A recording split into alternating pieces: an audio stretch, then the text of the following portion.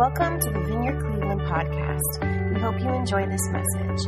For more information and other resources, please visit vineyardcleveland.org. So one night a man comes to talk to Jesus. He is a member of the Sanhedrin, which is the Jewish ruling council. He's a Pharisee, which is a particularly strict sect of the Jews.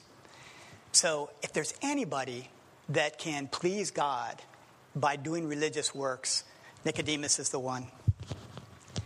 He's the man, right? Because he's in this incredibly strict Jewish sect. He's a ruler, so he's one of the top guys. And he comes to talk to Jesus.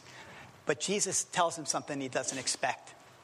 He says, "Truly, truly, I say to you, unless you are born again, you cannot enter the kingdom of God." Now, Nicodemus doesn't understand that. That doesn't make sense, right? How's somebody going to be born again, get back into their mom's womb?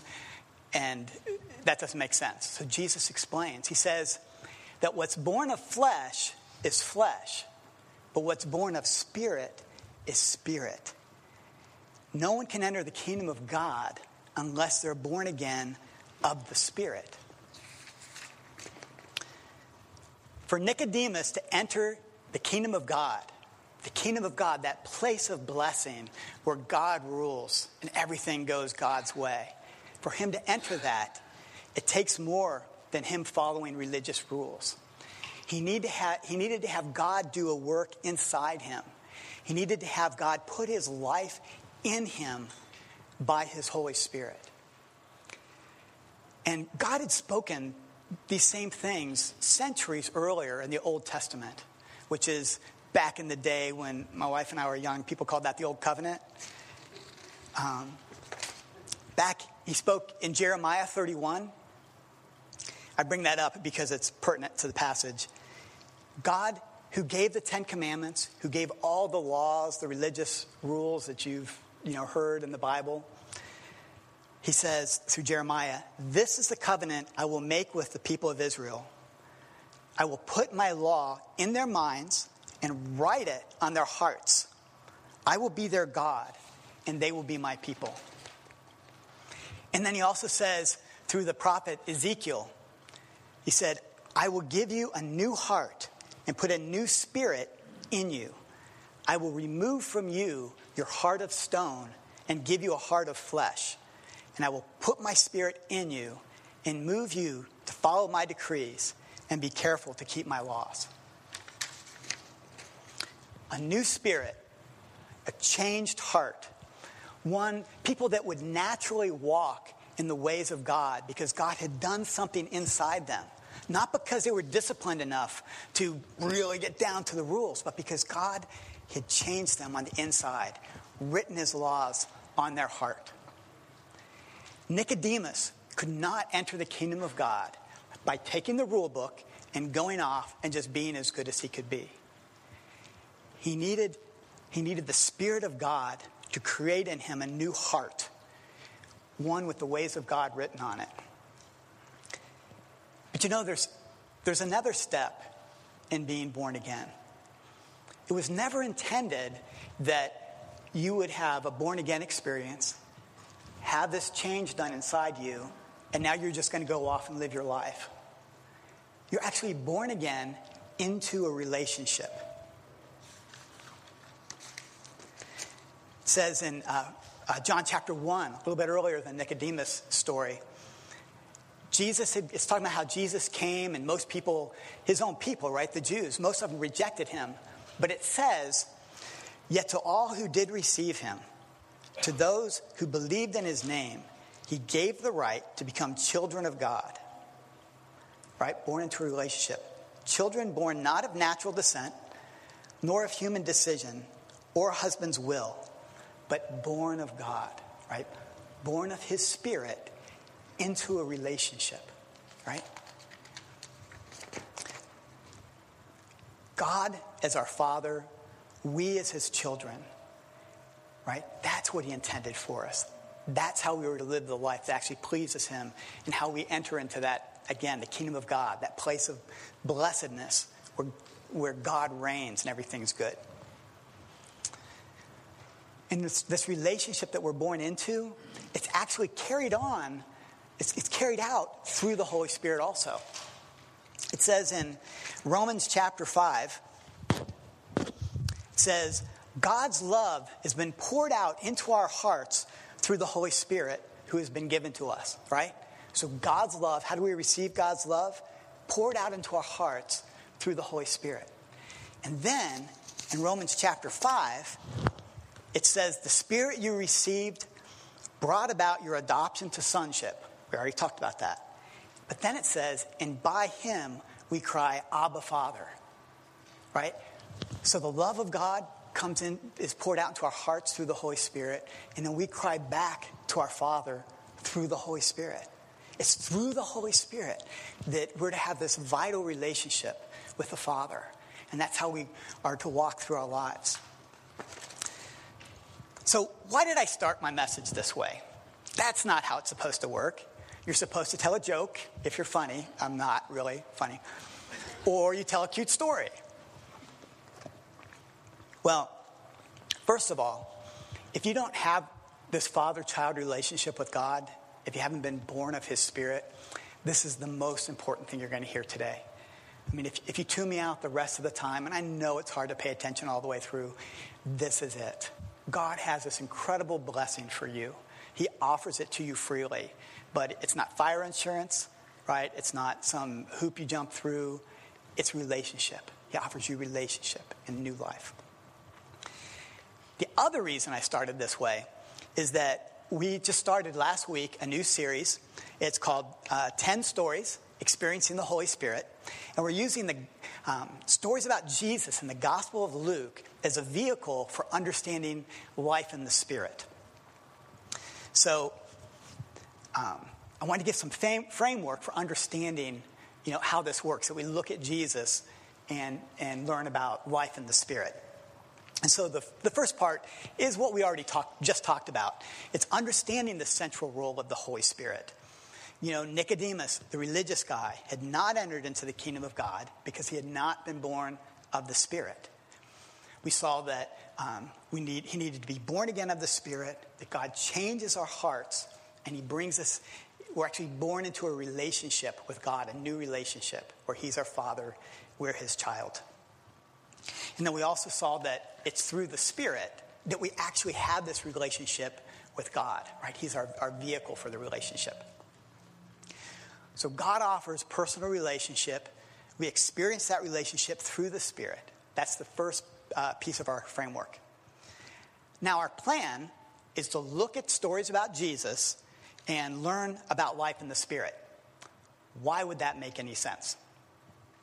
Well, what we see in Jesus as a person is what we are to be also.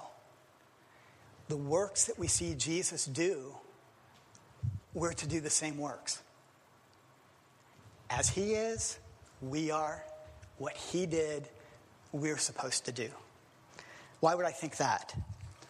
Well, for one, the very same Spirit. God's coherent. Like his plan has made sense all along. Like he had a plan. The stuff in the Old Testament, you read the Bible, you go, that's Old Testament, Gospels, epistles, they're like different things. No, God's been working out this plan all along. And the things that he's been working toward in the past, he's still working toward now through our lives. So we see that in the beginning of Jesus' ministry, in Luke chapter 4, Jesus stands up in the temple and he reads this Old Testament passage that applies to him. He says, "The Spirit of the Lord is on me." And then he goes on to talk about the wonderful things that God wanted to do through him, through his Spirit. Because he has anointed me to proclaim good news to the poor. He has sent me to proclaim freedom for the prisoners and recovery of sight for the blind, to set the oppressed free, to proclaim the year of the Lord's favor. Well, then toward the end of Luke, after Jesus has died on the cross, he's risen again, he appears to the disciples, they're all together, and he says, hey, stay here in Jerusalem till you're clothed with power from on high, and you're going to be my witnesses, right? This work's going to continue, and you got to get this power. And then in Acts 1, the guy who wrote Luke, also wrote Acts. And he said, but you will, again, he has the disciples all gathered around him. And he says, but you will receive power when the Holy Spirit comes on you. And you will be my witnesses in Jerusalem, in all Judea, and Samaria, and to the ends of the earth. The same Spirit that was on Jesus is the same Spirit that's on us. That ministry that Jesus was doing, we're actually carrying out the ministry of Jesus. And this wasn't just for the original 12, because, it says here, in Jerusalem, and all Judea, and Samaria, and to the ends of the earth. Well, the original 12 never made it to Cleveland. Right? So obviously they couldn't. Obviously Jesus was talking about more than that. And here we are. And here's the cool family in Cleveland. That's good. Right? So yes, what Jesus did, we're supposed to do. We do it by the same Spirit. It even says in the Scripture, specifically, that we would do the same works. In John 14, Jesus speaking, very truly I tell you, whoever believes in me will do the works I have been doing. That's pretty clear. And it also says that we would be like him. Do you realize, I'm sorry, I was distracted a little bit. There's like a deer looking in the door. How odd is that? And that was really, I'm so smart that I got the whole congregation to be distracted with me. Woo! Go. So we're supposed to do the same works, but we're also supposed to be like him. And this part is really important.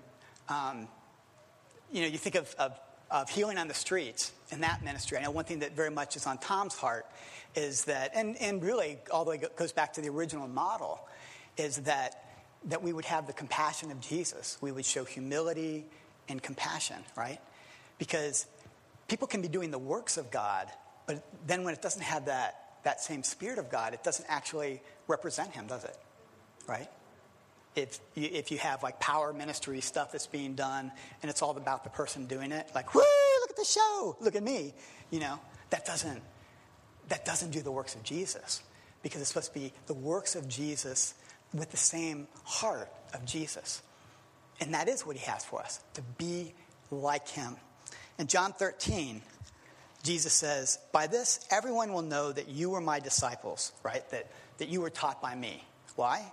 If you have love for one another, right? If they're supposed to be able to see the same love that he had, they're supposed to be able to see that in us. And then in 1 John, also written by the same guy, but an epistle toward the end of the New Testament, dear friends, let us love one another, for love comes from God. Everyone who loves has been born of God and knows God. We're born into a relationship with God, and we're supposed to reflect that same God, in that same love. And then, in some circles they talk a lot about being Christ-like. In Galatians 5, it says, but the fruit of the Spirit, the result of walking with the Spirit is love, joy, peace, forbearance, kindness, goodness, faithfulness, gentleness, and self-control. Right? The character of Jesus, you get that from walking with the Spirit. That's how you become Christ-like. And this whole Trinity thing, Father, Son, Holy Spirit, of course they're going to be the same, right? I mean, Jesus, God, the Father is loving, Jesus is loving, the Holy Spirit is loving, right? So it makes sense that we get that from walking in the Spirit. And then I added verse 25 just because it really caught my attention. Since we live by the Spirit, right, we've been born again into new life with Jesus, let us keep in step with the Spirit. Keep in step with the Spirit. Now we're talking about, our series is on life in the Spirit, experiencing the Spirit. How aware do you have to be to keep in step with the Spirit? Now, I initially thought it was probably like, walking side by side and stuff. And I looked into the Greek words, and it's really not that. It's really more like following in a line. So like the Spirit's in front, and you're behind him. Most of you drive, I would think, most of you. Have you ever followed somebody in a car? How aware do you have to be? On the one hand, if you're following somebody, you're constantly aware, but it doesn't necessarily take your full concentration, right? You're kind of in autopilot and, they're about to make a turn, and suddenly it really has your attention, and you're more concentrated. But the thing is that there's a constant interaction, that constant checking with the Holy Spirit. That's what we're supposed to do. Now, I've been a Christian a long time now, and I can't say that still it's constant, right? But, it's something that we grow in. It's our awareness of God is, it grows. It becomes clearer and clearer. And, when I was a new Christian, it was kind of like, you said your prayers, and did they really go anywhere? And, my worldview was very much one way. And the more you walk, my worldview is not that way. Yes, we are spiritual beings. Yes, we live in the presence of God. Yes, the kingdom of God can break in and affect our lives at any moment. And I just tell you that stuff because I know that, we talk about experiencing the Holy Spirit, and it can be discouraging, actually, if you're really new at it, that's so far outside of my experience. But it is what God has for you, and it is what you can grow into. That's what I'm hoping to still grow into. So again, what we see in Jesus as a person is what we are to be also. The works we see Jesus do is what we are to do also. Through the Holy Spirit, being clothed with the Holy Spirit, keeping in step with the Holy Spirit. And it even says that we're the body of Christ in the Scriptures. And that too is through the Holy Spirit. In 1 Corinthians 12, that's the chapter that we get all excited about, because that's a chapter that talks about the gifts of the Spirit. And you have things like teaching, but then you got miracles. That would be a good one. Have gift of miracles, that'd be really good. Prophecy, and there's administration, and there's all kinds of things that are important. These gifts of the Spirit, and he gives them to each person.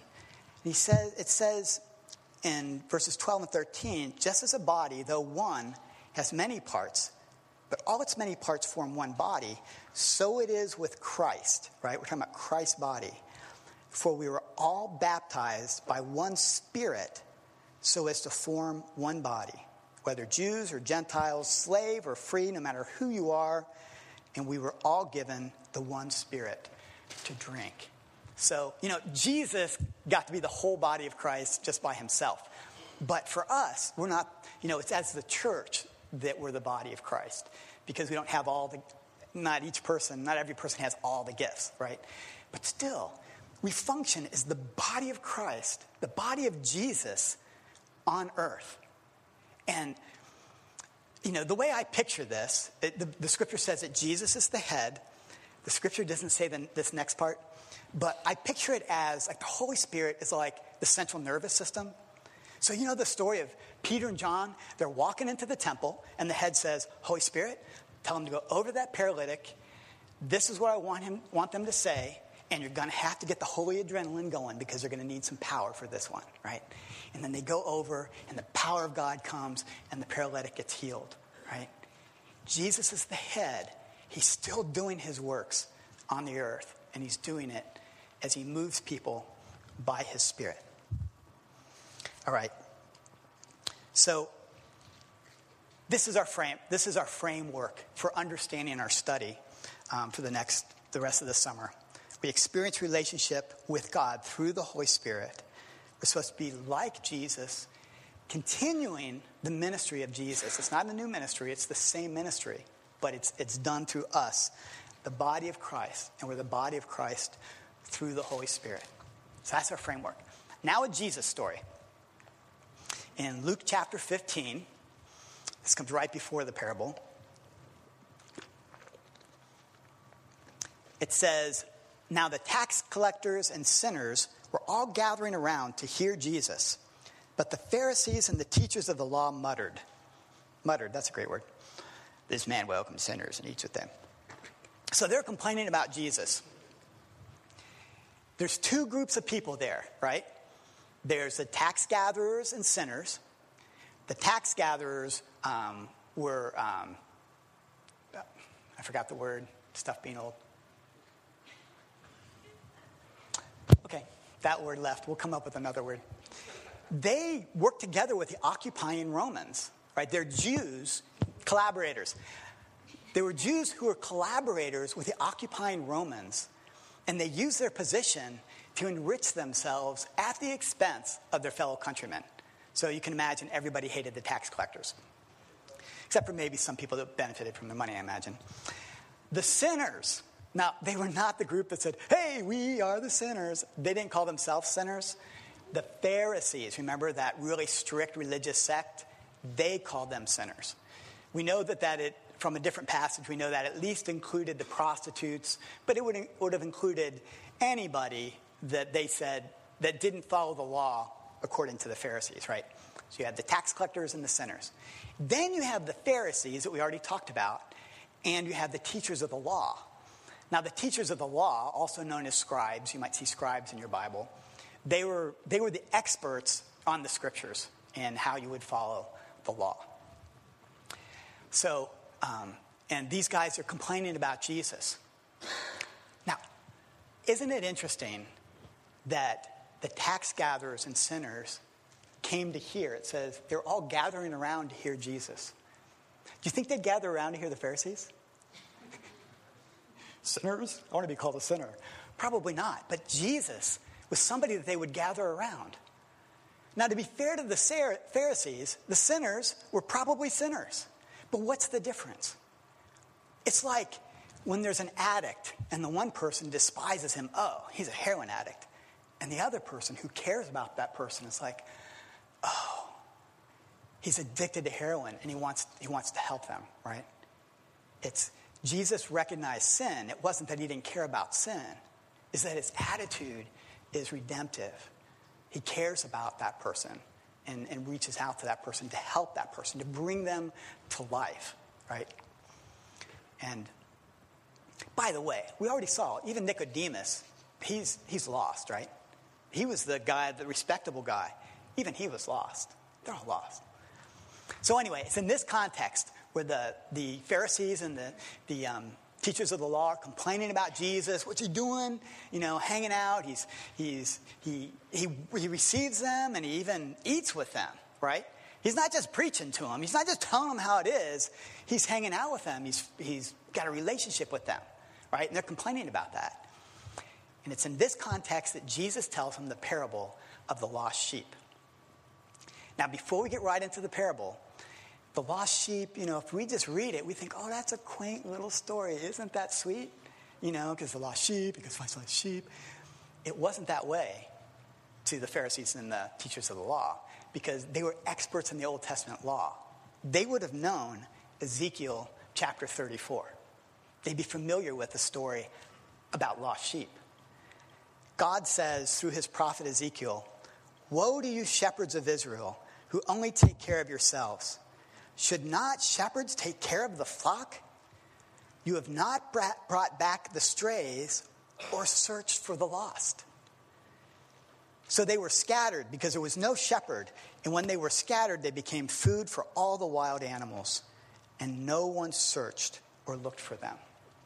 Right? God has always cared for the lost. And he cares when their lives are destroyed. That picture of the lost sheep, just vulnerable to being devoured by wolves. God has always cared about them. And so they would have known that when Jesus tells this parable. Suppose one of you has 100 sheep and loses one of them. Doesn't he leave the 99 in the open country and go after the lost sheep until he finds it? And when he finds it, he joyfully puts it on his shoulders and he goes home. Then he calls his friends and neighbors together and says, rejoice with me. I have found my lost sheep. And then Jesus says, I tell you that in the same way, there will be more rejoicing in heaven over one sinner who repents than over 99 righteous persons who do not need to repent. Now, do you see God's heart in this parable? It's God's heart seen through Jesus, is that each and every person is important to God, every single one. And He pursues them. He actively goes after searching for the lost.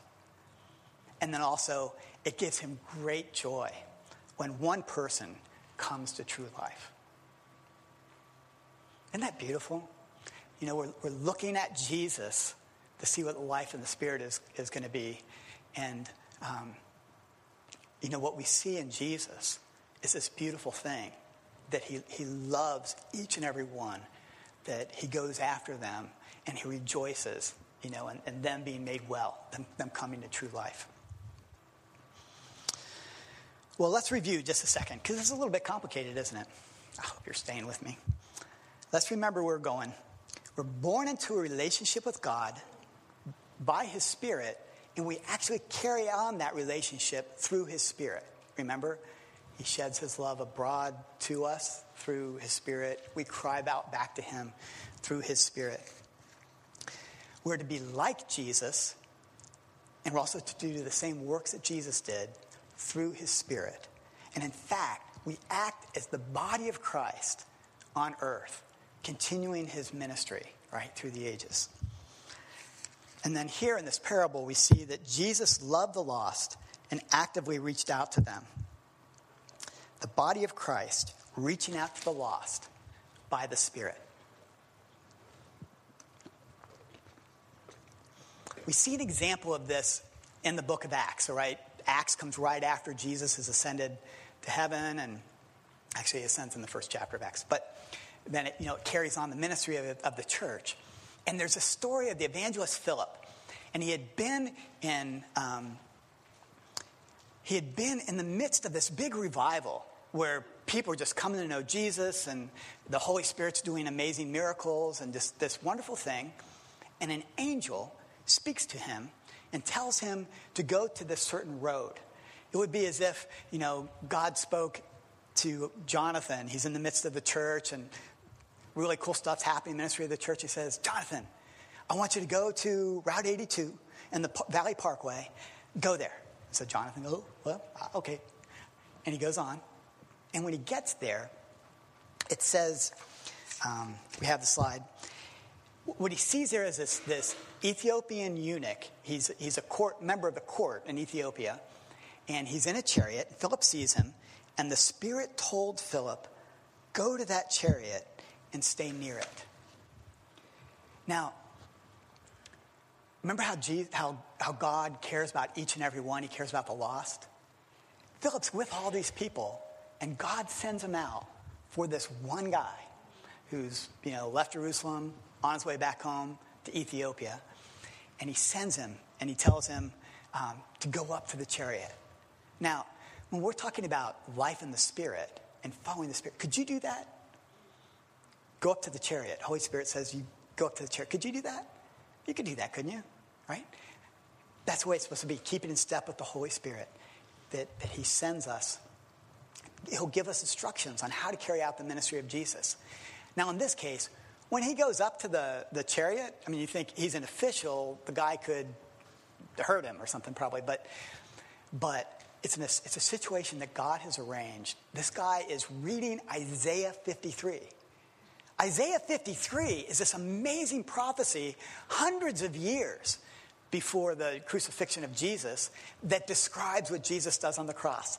And the guy's reading that very passage, perfectly primed, and he's like, anybody, I'm reading this thing, anybody knows what it means? And Philip gets up and he leads this guy, he explains Jesus, the guy receives Jesus, and he goes off in joy. What do you think that was like for Philip? He got to participate in the work of God. He got to participate in the things of the Spirit and seeing life come to this person who, had been far from God. Isn't that awesome? And all he had to do was go up to the chariot. All he had to do was obey the voice. Now, I had a little story from a couple of weeks ago. It's right after church, and my wife had other plans, so I got nothing. And I'm like, well, Lord, what should I do? I'm out in the parking lot and called somebody that I thought maybe I'd have lunch with, but I got voicemail. And I felt like maybe the Lord said to go to the skate park. Now, I go to the Lakewood skate park with other people, and we've been reaching out to kids there this is our 9th season. And I felt like maybe the Lord said to go there. And I went there, and on the way there, I felt like the Lord said, I have somebody for you. And, I've got a direct line, but sometimes there's a little, noise in the line. It's not like I hear God perfectly all the time. Wouldn't that be awesome? But I don't. But then 5 minutes later, I hear it again. And a few minutes later, I hear it again 3 times. And I get there, and there's only 2 guys there, and I don't know either one of them because, it's Sunday. They're out really late Saturday. They're not up at, 1:30 or whatever it was. So there's just these 2 guys. I'm sitting on the bleachers, and I like watching skating, but, there's only 2 guys there. One guy's pretty good, actually. So I'm like, well, Lord, did I get this wrong? And then this other guy shows up, and he's somebody that we had met a few weeks earlier and had been having some interactions and hadn't known him before, but we're getting to know him a little bit. And, I had thought maybe I'm going to go to lunch with somebody. And I thought, no, that'd just be way too weird because he's not, interacting with me. And then I felt like it was, after a little while, yeah, it's time to go. And I thought, oh, well, God does have him for me, and this is somebody I should be praying for, right? So I'm being prompted by the Holy Spirit. I think. What if I'm wrong? What did I lose? About 15 minutes at the skate park, and I've been praying for this kid. That can't be too bad, right? Not really lost.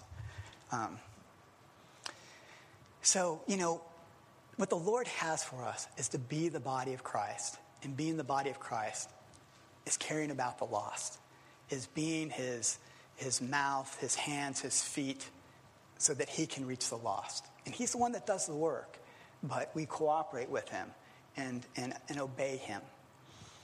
What are some practical things that you could do? It's awesome when God puts something really specific on your life, like I know that I'm called to this, and God's clearly directed me to that. Most people that I know that have, because I do know people like that are in that place, they haven't always been in that place. Early on, what they were doing was they were just joining in with what was happening. They would go to Healing on the Streets because somebody's doing Healing on the Streets. They'd go to the Lakewood Skate Park because they're helping out. They'd show up at the food pantry, right? They just join in so that they're available for the Lord to use them. And it's those people that join in that grow. Another thing is just get involved would be one thing. Another thing is that you could easily do. Could you pray every morning for the next week? And I actually have a little suggested possible prayer at the bottom of your notes. You could come up with something better. But could you open yourself, present yourself to the Holy Spirit for him to use? Could you do that every day?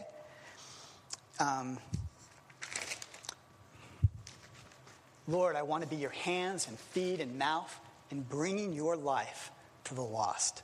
Lead me by your Spirit and how I might serve your purposes today. Could you do that? And then maybe next Sunday, when we have some other understanding, some additional understanding, maybe you'd modify the prayer. But maybe, what if you prayed through the rest of the summer, presenting yourself to God so that you could enter into that life of the Spirit, enter into the things that God wants to do in you and through you? Wouldn't that be awesome? We had ministry time. Let's stand together, and I'd just like to pray for you.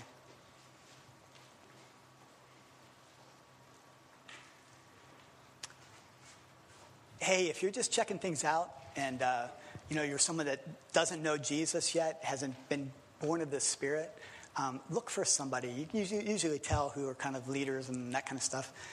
We'd love to talk to you. If you'd like to know more, we'd love to talk to you. Lord, first we thank you.